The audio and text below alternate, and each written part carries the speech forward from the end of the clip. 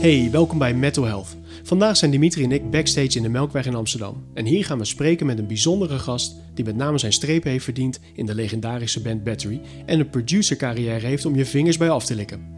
Met zijn nieuwe band Be Well toert hij op dit moment door Europa en vandaag spreken wij voorman Brian McTernan over mental health in de muziekindustrie. Brian, welcome to the show. Hey guys. How is it going? Great, thanks for having me. Yes, thanks for making some time for us.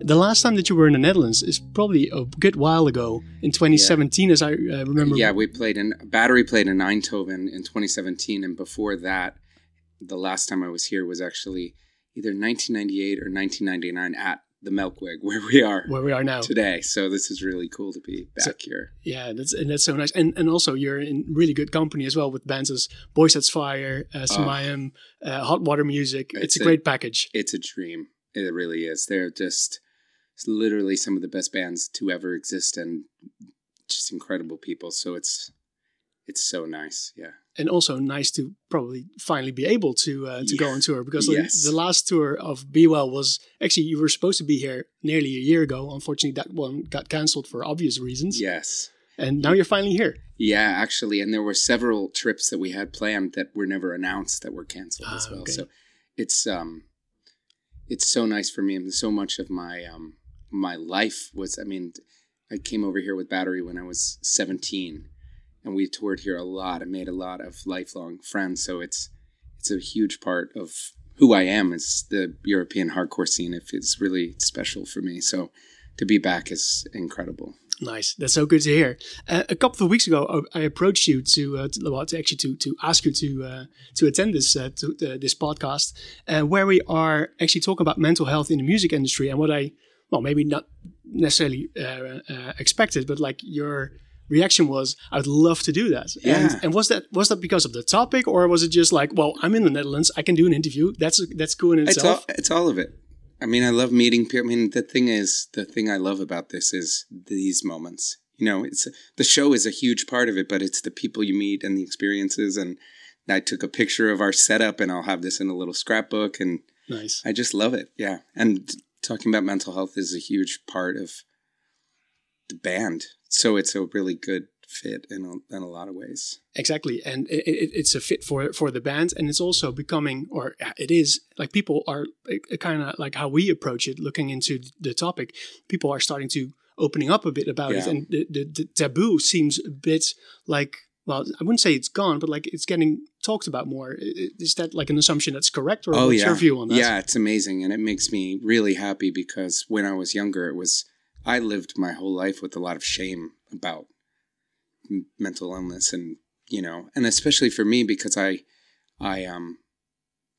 still do in some ways, because I feel it's a weird thing to have depression when everything seemingly has broken my way in life. I've been more successful than I ever dreamed of. I've toured the world. I've married my high school sweetheart. I have a wonderful daughter. I have friends that love me.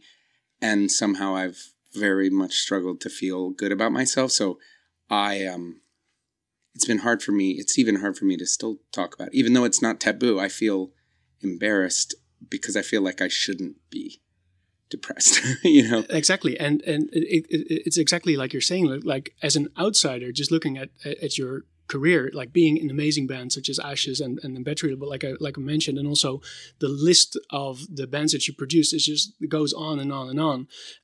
Like from an outside perspective, like what is it that you can still be depressed about? Like, and then looking into what you're creating with Be Well, and like from a lyrical point, it almost sounds surprising, but like there's so much behind it or something that we don't know of. In some ways, when I was younger, it was easier because my home life was very fucked up, and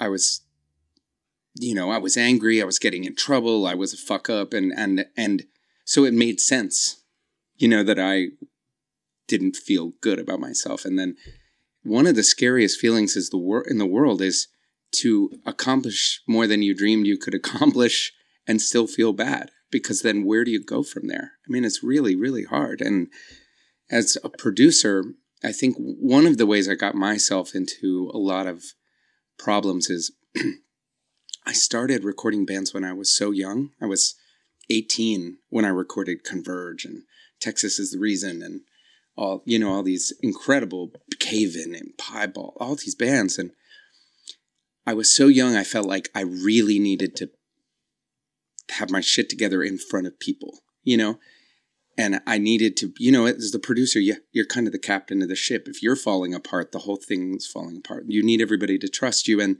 I was very young and people were, I recorded 108 when I was 19. Yeah, and they're much older. And I looked up to them. I didn't want to show weakness at all. And then that snowballs over time where the way everybody in my life suddenly knew me is this strong guy in charge of things who does all this great stuff. But inside what I felt like was a phony and terrified. And even sometimes, even now it's like, the records will come out and people will, oh, Brian did this, Brian did that. And I feel a little embarrassed, like I feel not worthy of, I don't know. It's just a weird thing where the storyline in my head is so not in keeping with what is actually happening. And one thing that has really been really good about, honestly, doing podcasts and talking about my life and my career is I've been able to finally look at the cumulative effect, the list of what I've actually done and how I've contributed to other people's lives through the records I've helped make.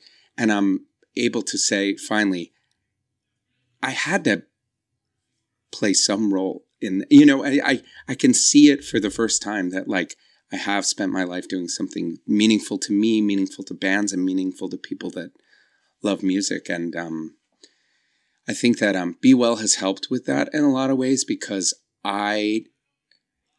when I was producing records, I always felt a little bit like I'm hiding something about myself from the people I love and respect the most. And I stopped doing music for a long time and producing and doing anything. And I went and had like a regular job for a little while. And all of a sudden, when I wasn't surrounded by all of this creativity and beauty that I was doing, a lot of the things that I had been sweeping under the rug for a long time really caught up with me. And I hadn't realized that I had never spent time alone. I was making records, I was touring, I was always doing something. And then all of a sudden I had this job where I was alone and I was driving from job site to job site by myself. And all of these haunting feelings that I had been hiding and keeping under wraps, I couldn't hide from anymore. And this was a job outside of the music industry. Outside of music. So in 2013, I got very burnt out. I wasn't happy. I was very burnt out with music and things were really changing. With the way I like to make records is a little bit more organic and less cut up and mechanical than a lot of people make records today. And the bands were getting younger and I felt like I was getting older and I felt like my heart wasn't in it. And I felt it wasn't fair to the bands to be taking that responsibility on when I wasn't fully on board anymore. So I decided to take a break and I took a job as a project manager for a construction company. And then very soon after that, they made me the COO. So I was like running this big... You're making a career. Company, and I was making money for the first time and everything that, I grew up not poor, but not, I never had money my whole life, even with the studio, even when everything was going perfect. What nobody knows is you're always buying this is breaking, this is canceled. You're always, robbing Peter to pay Paul. So no matter what was happening, I never really was super financially stable. And then finally I was. And all these things that I had this great job. I was successful in something that, regular people could see and appreciate, but I just felt worse and worse. And then it was 2017 and Battery. I'd been asked to do Battery to do it again all the time over the years. And finally the Sound of Revolution show came up, and in Eindhoven, and I just needed something. And I just kind of said yes. Let's do it. As in, like, probably a one-off. Yeah, it was kind of like, you know what, that sounds fun. Like, and so then that spiraled into, well, let's play a show in DC and let's do this. And I just kept saying, I was very unlike me, but I was like, hey, fuck it, why not? Because when I was producing records, it was just not, I just didn't see myself as a band person anymore. And the funniest thing about it is so many of the bands I recorded, they never saw me play live. So now this whole Be Well thing is so wild to them. But I said yes to these things. And then out of the blue one morning, and I hadn't, keep in mind, Battery stopped in 1999 or 1998. And I just started producing. I hadn't written my own music. I hadn't written my own lyrics. I hadn't done any of that for 18 years at that point. And one morning, I got an email from Ken Olden, the guitar player from Battery, and he sent a new song. And I literally just listened to it, and I was so filled with emotion. I just sat down and wrote the lyrics to this song, and it was so cathartic. And what I was saying was so, I mean, I was kind of like, wow. Like this is what I feel like I have so much to say that I don't know how to say otherwise. So and it just like came out or something. Yeah. So Battery did a new song, and it was, you know, it was really, I mean, I just realized like this is something I'm really missing in my life. And also just little things like having a reason to be in touch with people, like talking to the artists and talking to the booking agent, reconnecting with the guys in the band. Like I was just like in work my shit, this job that pays me well, that makes me miserable, come home and drink so I don't feel the things that I'm trying to not feel. That was my life.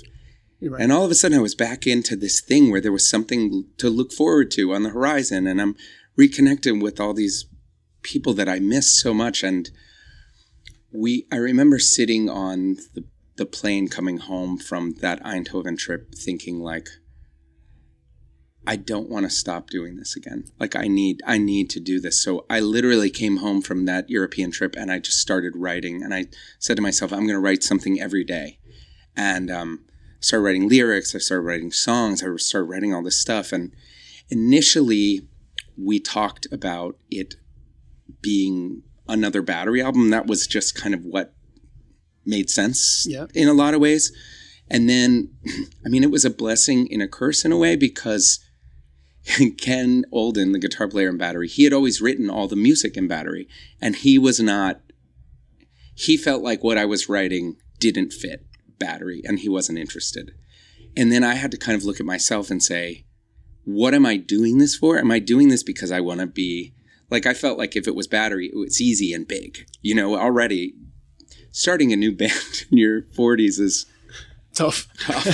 I don't know of many times it's ever worked. There's no like, I don't know. Can you think of this? No, I would just say like reunion shows with like bands that already have like some service, right, like what we did with Battery. But Be Well felt like, and then I just had to say to myself, am I doing this because I want to play these huge shows where everybody buys T-shirts, or am I doing this because I need this connection, I need this outlet to express myself? And I just kind of threw caution to the wind and said, okay, if you don't like it, I do. And I don't really care if it never becomes anything because it's not why I'm doing this. So I just kept writing and writing. And really the thing that was incredible about it is that, you know, the thing that's hard with art and music is when you're writing it, it just feels like, sometimes it just feels like words on paper. But then I started looking at all of it together and I really said to myself, oh my God, I'm not okay right now. Like the things that are coming up over and over are the same. And I am telling myself something about where I am right now. And my wife and I talked a lot about how I was feeling, what I was doing with my life. And she's amazing. We've been together since high school. You know, we'd started dating right before I came over here for the first time in 1994. So a long time ago. And she said, you just need to quit the job and you need to do music. I guess your wife knows you She maybe even does. better than yourself, though. And then, so I did. And I quit my job. They were not cool about it. And I started making music again. And I mean, it was the best decision I've ever made in my life, because I don't want to say, I've never thought of myself as suicidal. Like that's not like the way that I see myself. I didn't like think of actively taking my life or anything like that, but I didn't want to be alive. I would not have been, like, I didn't go to the doctor for 10, 20 years. Mm-hmm. Didn't take care of myself in any way. And I used to just think maybe it would just be easier if I got sick. You know, like, and in a weird way, I don't know. And in some ways that makes me even sadder. It's just such a slow pain. It wasn't never sharp enough to like make me do anything about it in any one direction, you know, even like want to end it abruptly or take care of it in any way. It was just this lingering weight that was slowly crushing me. And I also felt like there was this huge part of myself that I had been so ashamed of for so long. And I felt like all these people I loved so much and all these people that loved me so much didn't know me. And I always had this kind of sick feeling like, if they knew this about me, would they still love me? You know, would all these amazing bands still want to work with me if they knew that inside I'm not this fearless leader? I'm this person that drives down the street and sometimes just starts crying, you know, right. For no reason at all. And that's there's like a loneliness that accompanies that I just couldn't live with anymore. And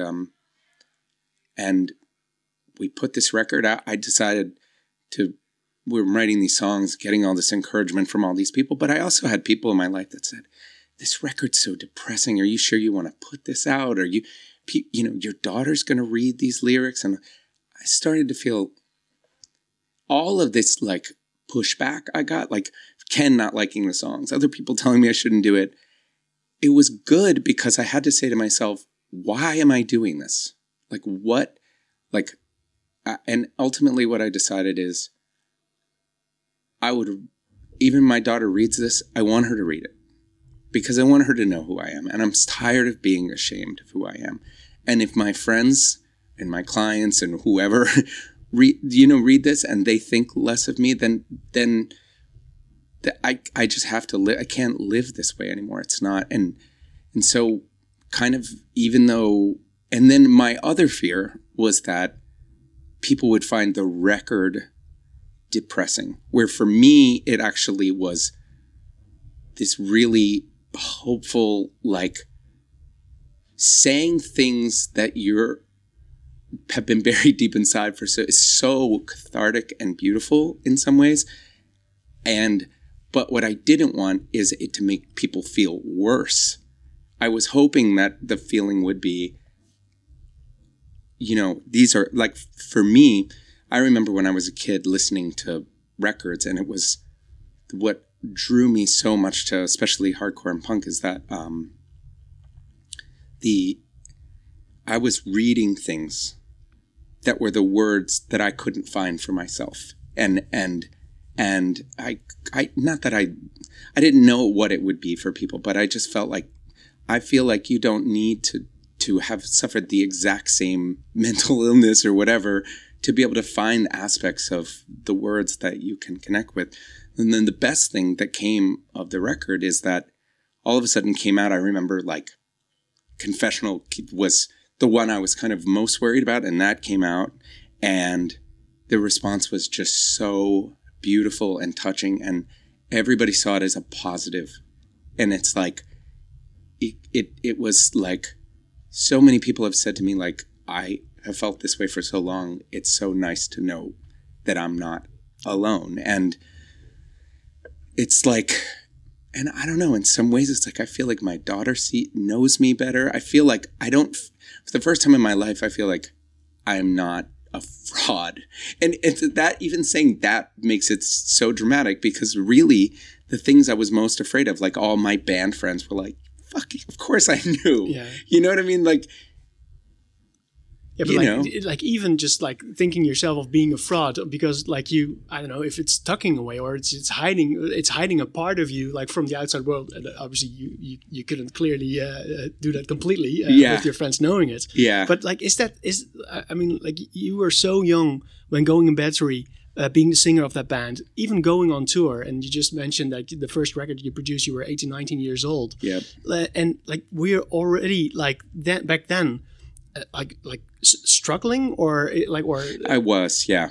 How did you cope with that? With also the pressure of being in that band, or was there pressure? Well, so it was kind of in phases. Like up until Battery, when we started doing Battery, when we came over here and I dropped out of high school, that was a turning point in terms of, up until then, I was getting in a lot of trouble.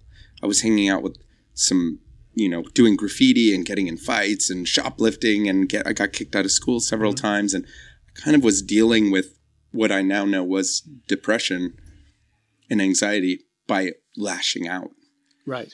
And then I had and it's kind of funny because you can kind of see, if I look at the Battery catalog, I can like look at Only the Diehard Remain. Like, I'm definitely angrier. I'm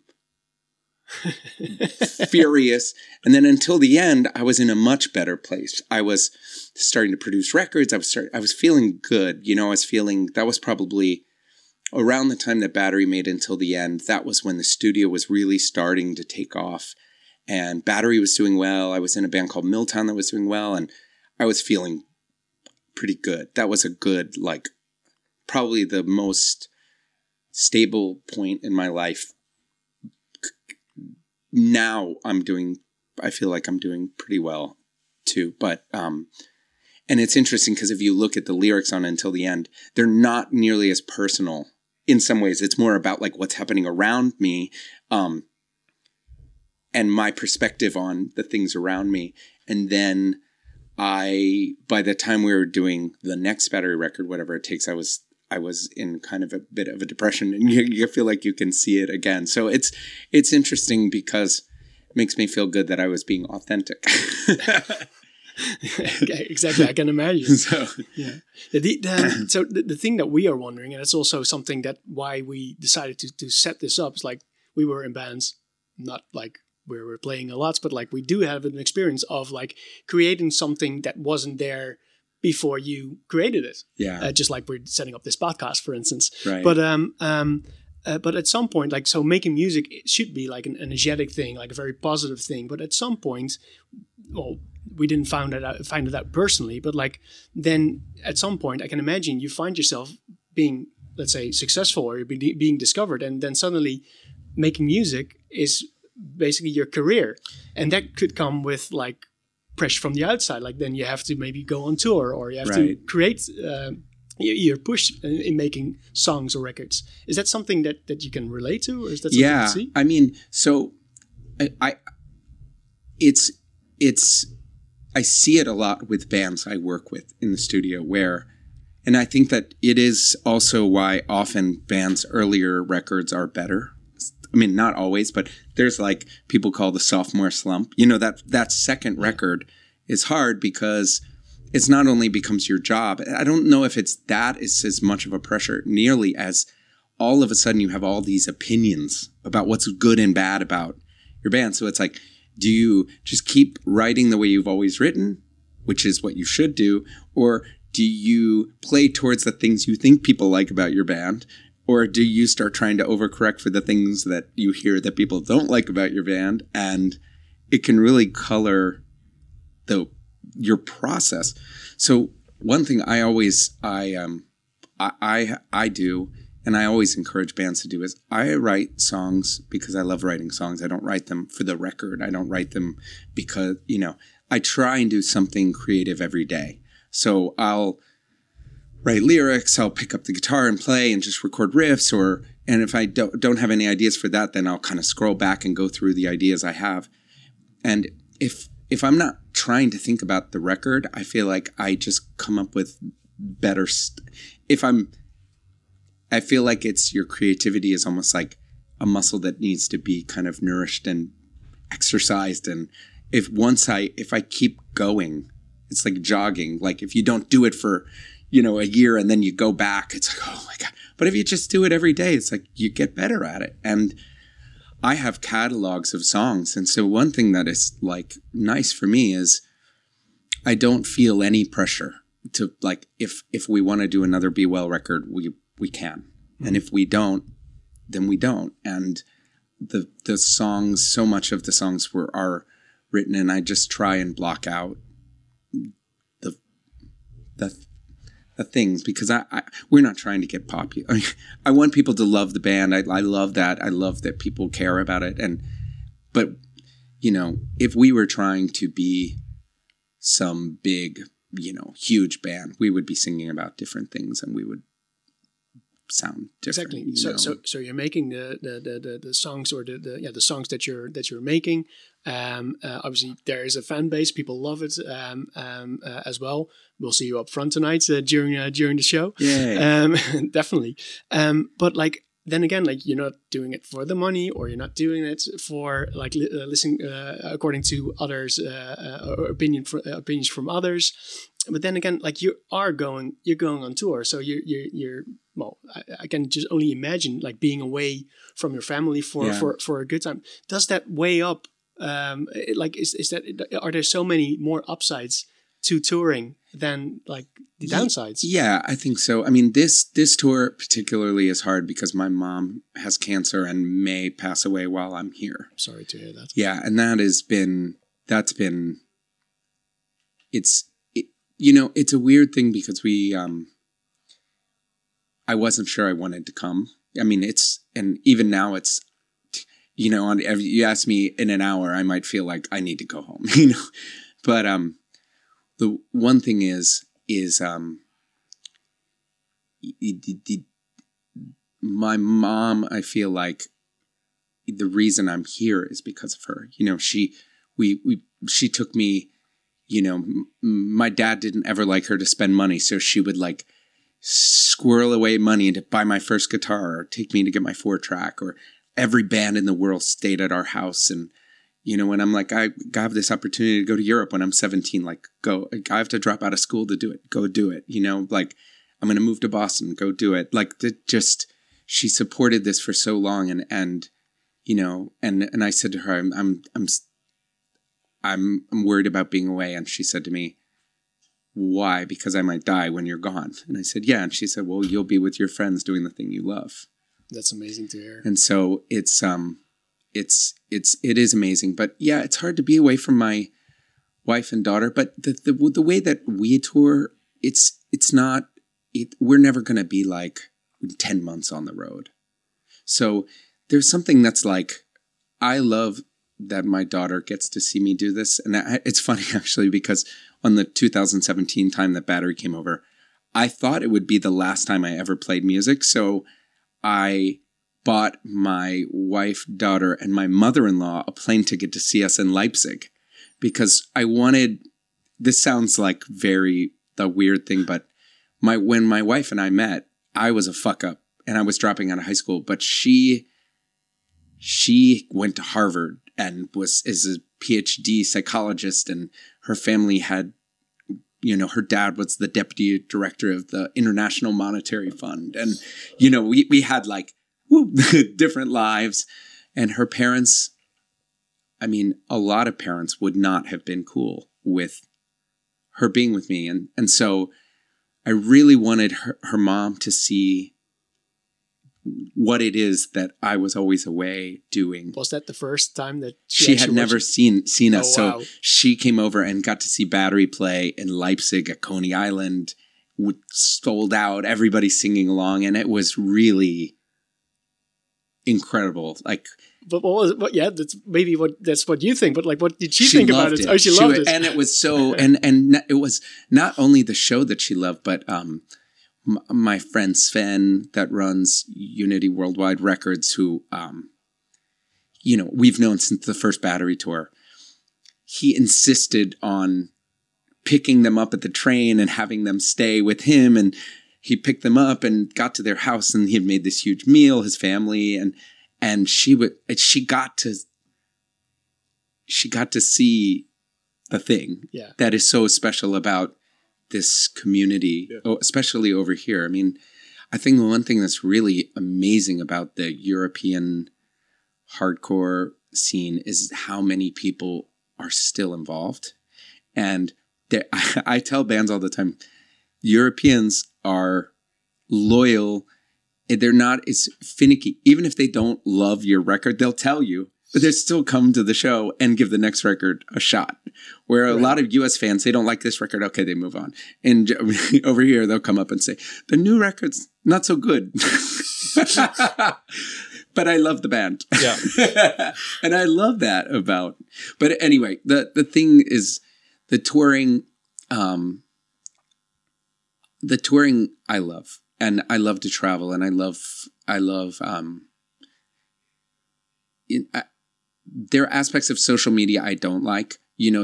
Everybody's life is curated, so you can feel very much like, gosh, everybody's so much happier and richer and cool than I am, But I've met some amazing people, and I try and always write everybody back, and I've met some like really good friends. That's one of my favorite things about having done the band is the people I've met. So it's been really nice to travel and meet people. And there are times we did a tour with Newfound Glory and 4 Years Strong at Home. And it was a really good tour, but those bands are fun. And what we do is a little heavier. And at times I felt like in a fishbowl talking about what I talk about and singing in this environment where everybody is just there for a party kind of. So it was hard in a way I hadn't experienced before, because I felt like at hardcore shows, there's so many different things that bands talk about.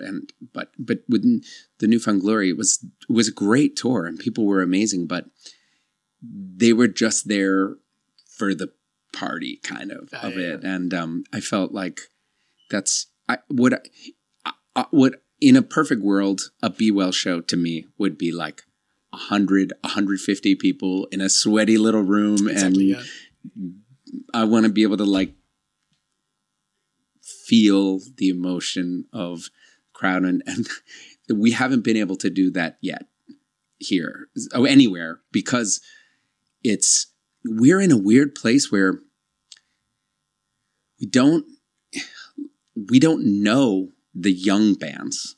And I'm not quite sure that like playing with 18, 20-year-olds is like the right fit for us always. And then the bands that we do know that are older are really successful.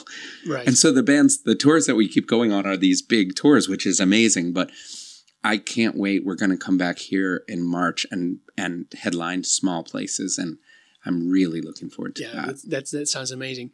But like the people that you meet on tour now, so like I can like Dimitri and myself, like we're in our 40s as well. We know Battery, and we were or we still are in the hardcore scene, still going strong. Yes. And then like you turn up with your new band, and we give it a listen, we love it, and then we start coming to shows as well. How is that for other people? Do you see like is there like just like 30, 40, 50 plus people coming to your shows because they're still in it? Yeah.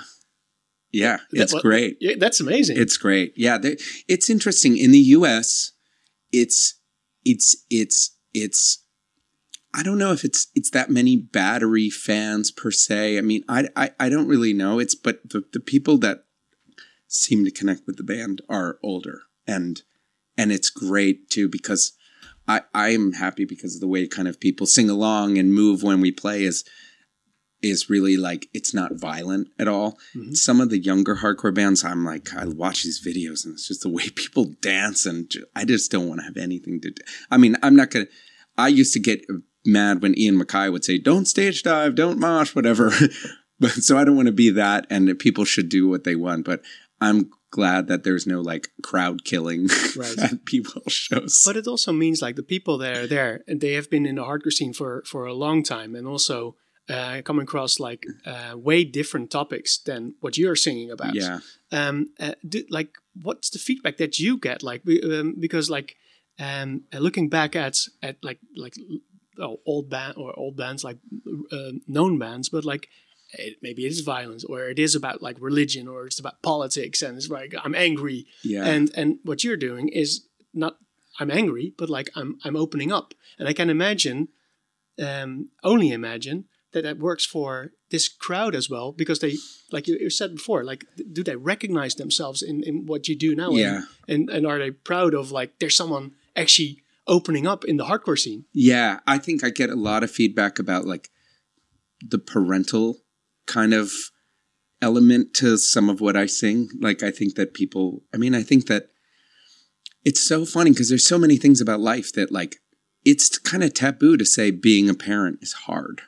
You know what I mean? It feels like you're betraying your child, like you don't love your kid, but it is hard. It's hard to be like it, you know, you end up, I mean, with everything you give up a little bit of yourself, but it's like your life can quickly become all of these things that are not completely who you are. And you're responsible for this other person while you're still trying to deal with your own things, and you're kind of like wanting to make the right decisions and not wanting your kids to grow up having the same problems you had. And it's just a lot. It's a lot of pressure. You don't want to fuck up, but then you feel like you're fucking up. Yeah.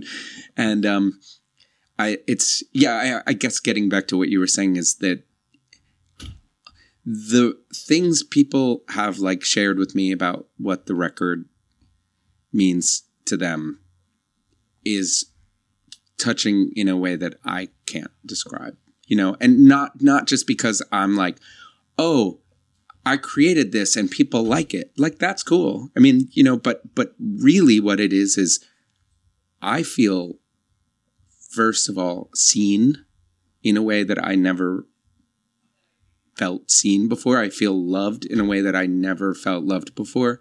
And I just don't feel alone. You know, I feel like this stuff that I carried around thinking was unique to me, that made me some sort of like leper, is something that so many people I love and respect also feel about themselves. And so maybe these things are just thoughts and they're not real, you know, like maybe I just feel bad because, you know, my brain is not completely right, and that I'm going to take a walk. I'm going to drink some water. I'm going to call a friend, you know, and I think my brother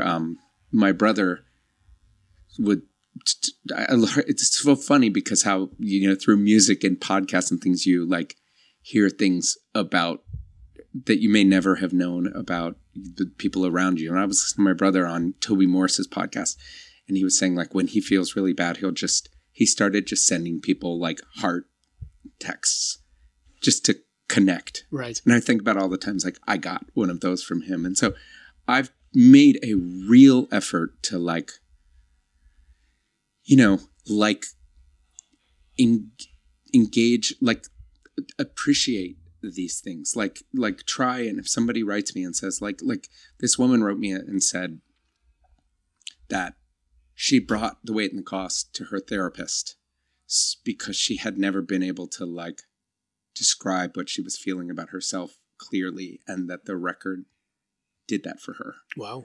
And I just felt like, you know, like I felt like that alone, that one person would have made doing this worth it.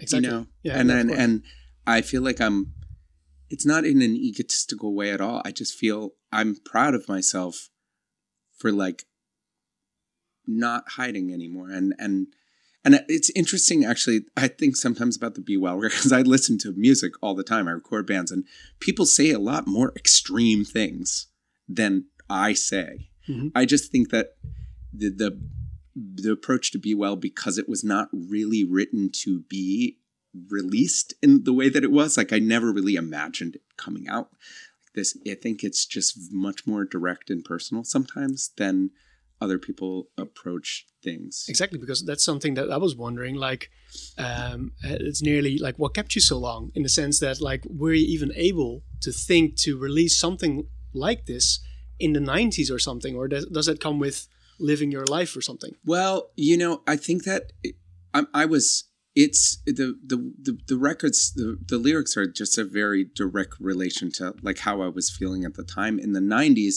I mean, I feel like I can hear a lot of these themes were like developing in my head when, on the early, not as much on Until the End because I was in a better place, but like, on like even in Ashes, a lot of the lyrics like harder and hard, I feel like dying, say in the Ashes song. And I think back then it was just words. I didn't like fully process that like there's this like subconscious, even if it feels like it's just a word that sounds good. Like, and like I said before, it's when you look at this like cumulative effect of it all that you start to see like, oh, this is something real. So I definitely couldn't have done it back then. And honestly, to be like 100% honest, if I knew that it was going to come out, I don't know that I would have been. I don't know that I would have had the like courage to say a lot of it. And then I think that I think my older brother really, really, really supported all of this and encouraged me to do it. And I think like I look up to him so much that I kind of felt like if Mike thinks this is important and I should do this, I should do it, just because he's kind of my hero and has always been like, I don't know. I mean, I don't know how he's so tuned in to like me emotionally, but like I'll give you an example, tying back to my mom. Like I was walking in London and I was just feeling so guilty about not being home. My mom was having a really tough day, and out of the blue I got a text from my brother saying, "You did the right thing by going on tour. This is what mom would have wanted." And it's like, how did he know that I'm walking down the street like teary-eyed, feeling awful, having just canceled leads? It's like, I can't even play this show because I lost my voice and I'm sitting alone on the bus instead of being at home with my mom. It's like somehow he, knew how to just be my big brother. Yeah, exactly. So he was there, although he wasn't there. He was there, although he wasn't there. That's nice. So, yeah. So during tour, you're now like obviously sharing the things that are going on in your head with like this community as well, and also on the records. And there was something actually that Dimitri brought up. Like, how is it that you even have sing-alongs in in the songs? It's looking at Confessional and looking at In the Shadows, for instance. Yeah. In the records, you really had kind of a sing-along part of it.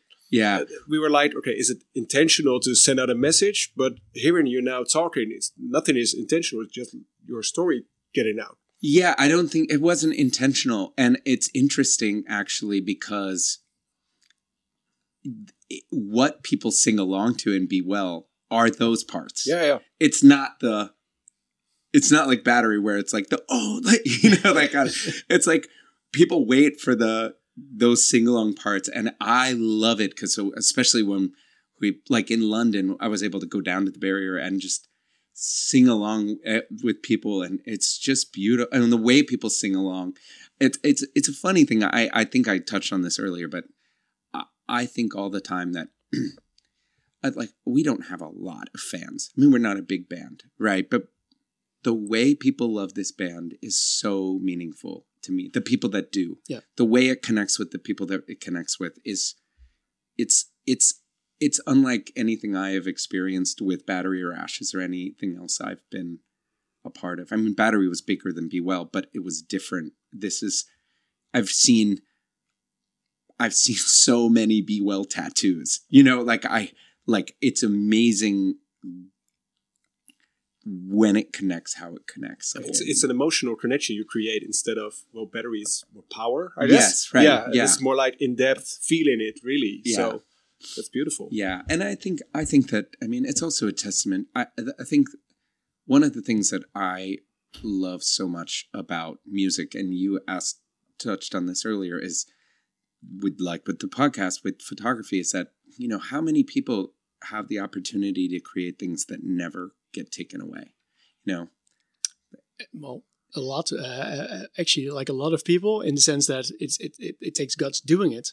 On the other hand, you might come across things that will stop you doing it, right, and stop you doing the things that you love. Yeah. Well, so for me, it's like, just to get to do this and make these songs and connect with people, and like the artists we've gotten to work with, like Simon, who's done a lot of the t-shirts, or Tim, who did the illustration, like these people that just inspire me so deeply, to have them just like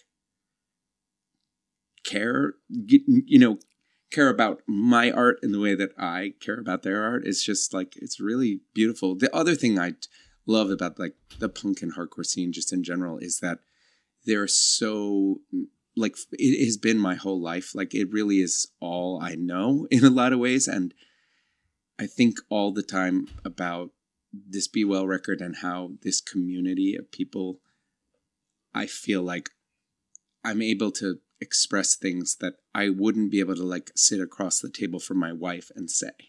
But somehow in this community, I can get up on stage and express it with lyrics. Or is it almost easier to sing about it than to talk about it? It is, yes. Why do you think that is?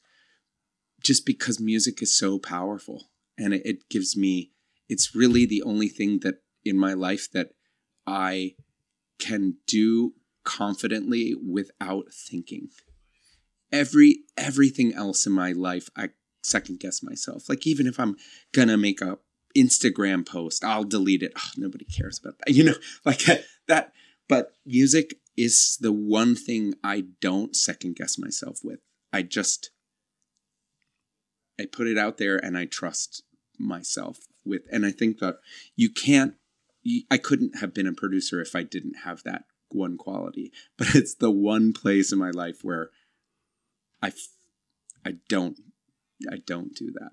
But that's amazing. I mean, like that's full circle. There's so many things that were going on, or like about like being depressed, like that you mentioned, and you just said like, so there's one thing that I really trust myself in, and that's what music is about, and that's where I feel comfortable, and right, with all the flaws that you and we all might have. Yeah. But that's amazing to hear. Yeah, it's like my safe place, and it's why it's funny because there was a lot of flack, when we call ourselves a hardcore band. It's like, well, I mean, and I always think it's funny because it's like, for me, hardcore is a community, and I've spent, I mean, not to sound egotistical, but I feel like I've contributed enough to the hardcore scene that if I want to call my band a hardcore band, I'm going to fucking do it. Yeah. But to me, hardcore is 7 seconds, and it's Madball, and it's Turnstile, and it's, it's getting bigger and bigger every year. It's just, it's not a sound. So it's like, if anybody that is like, oh, this isn't hardcore, like, I don't know. To me, hardcore was always a community. It was a big tent and it was underground. It was things. I loved, Uniform Choice, and I loved Agnostic Front, and I loved Far Side, and I loved, like, then all of it to me was the same thing. And right. I feel lucky to have grown up in DC because it was a melting pot, not just of like culturally, but also musical inspiration. So it's like I would go see Gorilla Biscuits, and then I would see Shudder to Think, and the idea that there was a sound of hardcore never was a thing for me. And so Be Well is like, Be Well hardcore. These guys aren't hardcore. It's like, you're way too emotional for that. Yeah. But I mean, I think that Judge is one of my biggest lyrical inspirations. I think he's very vulnerable. in his lyrics. And I think that, you know, it's in some ways, like, it's different than Be Well, but I mean, he's angry, and that's heavy, but it's emotional. I mean, it's personal lyrics. And I mean, Killing Time, I think, has personal I mean, I don't know. I just don't, I think that when people say things like that, they're just from a different hardcore than I grew up in, you know? Exactly. So. Nice. Unless you have something up your sleeve. No. Then there were so many angles that you touched upon, like catharsis, touring, opening up. Yeah. Any words of advice to all of our listeners out there in regard to the topic of mental health in music industry, regardless if you're a fan or you're part of the community or you're an artist yourself? I would say the biggest mistake I made in life was hiding things about myself from the people I loved. I think that, you know, if you suffer from mental illness, you were born that way. It wasn't something you decided to do. And if the people in your life can't see you and love you for that, there are people that will. And I think that, you know, I think a lot as a parent about my daughter and how I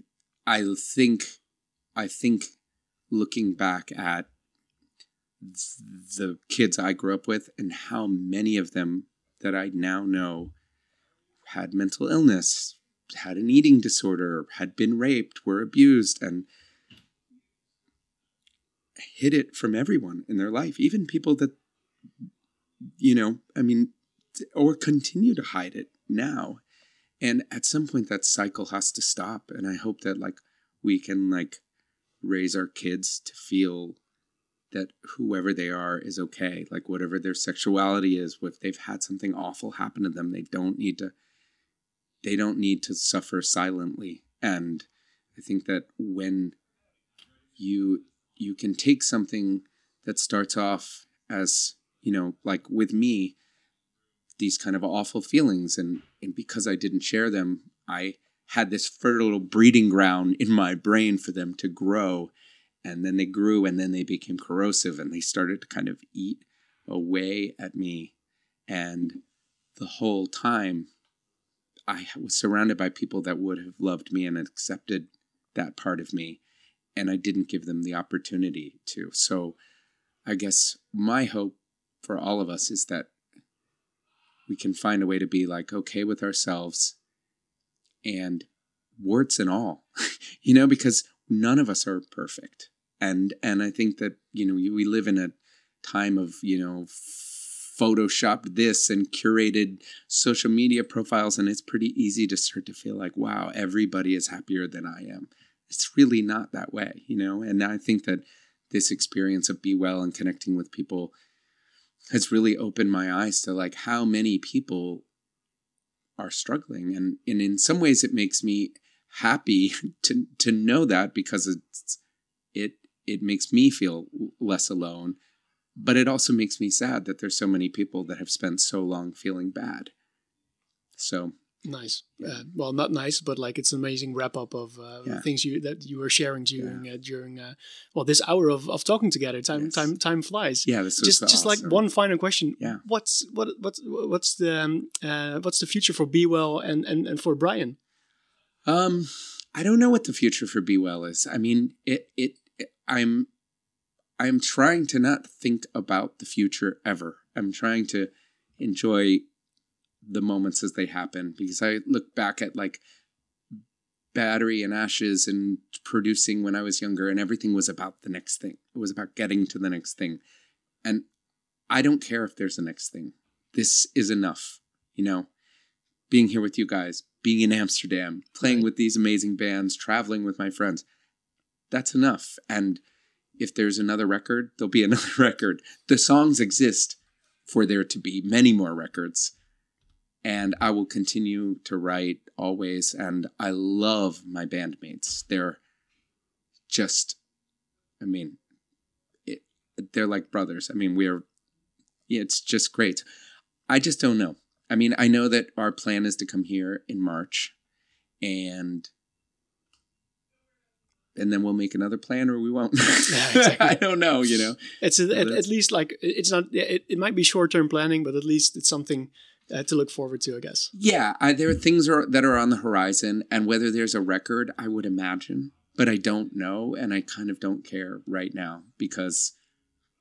Very good. Yeah. And also, at this moment, we don't care either because we're all looking forward to the show Yes. tonight here in the Melkweg. So it's amazing to be talking to you, Brian. Thanks a lot for opening up to us and provide us with insights from multiple angles. And of course, for being on our mental health podcast. Have a great time tonight in Amsterdam and a great rest of the European tour. Thank you so much. This was great. Thanks Thanks very much.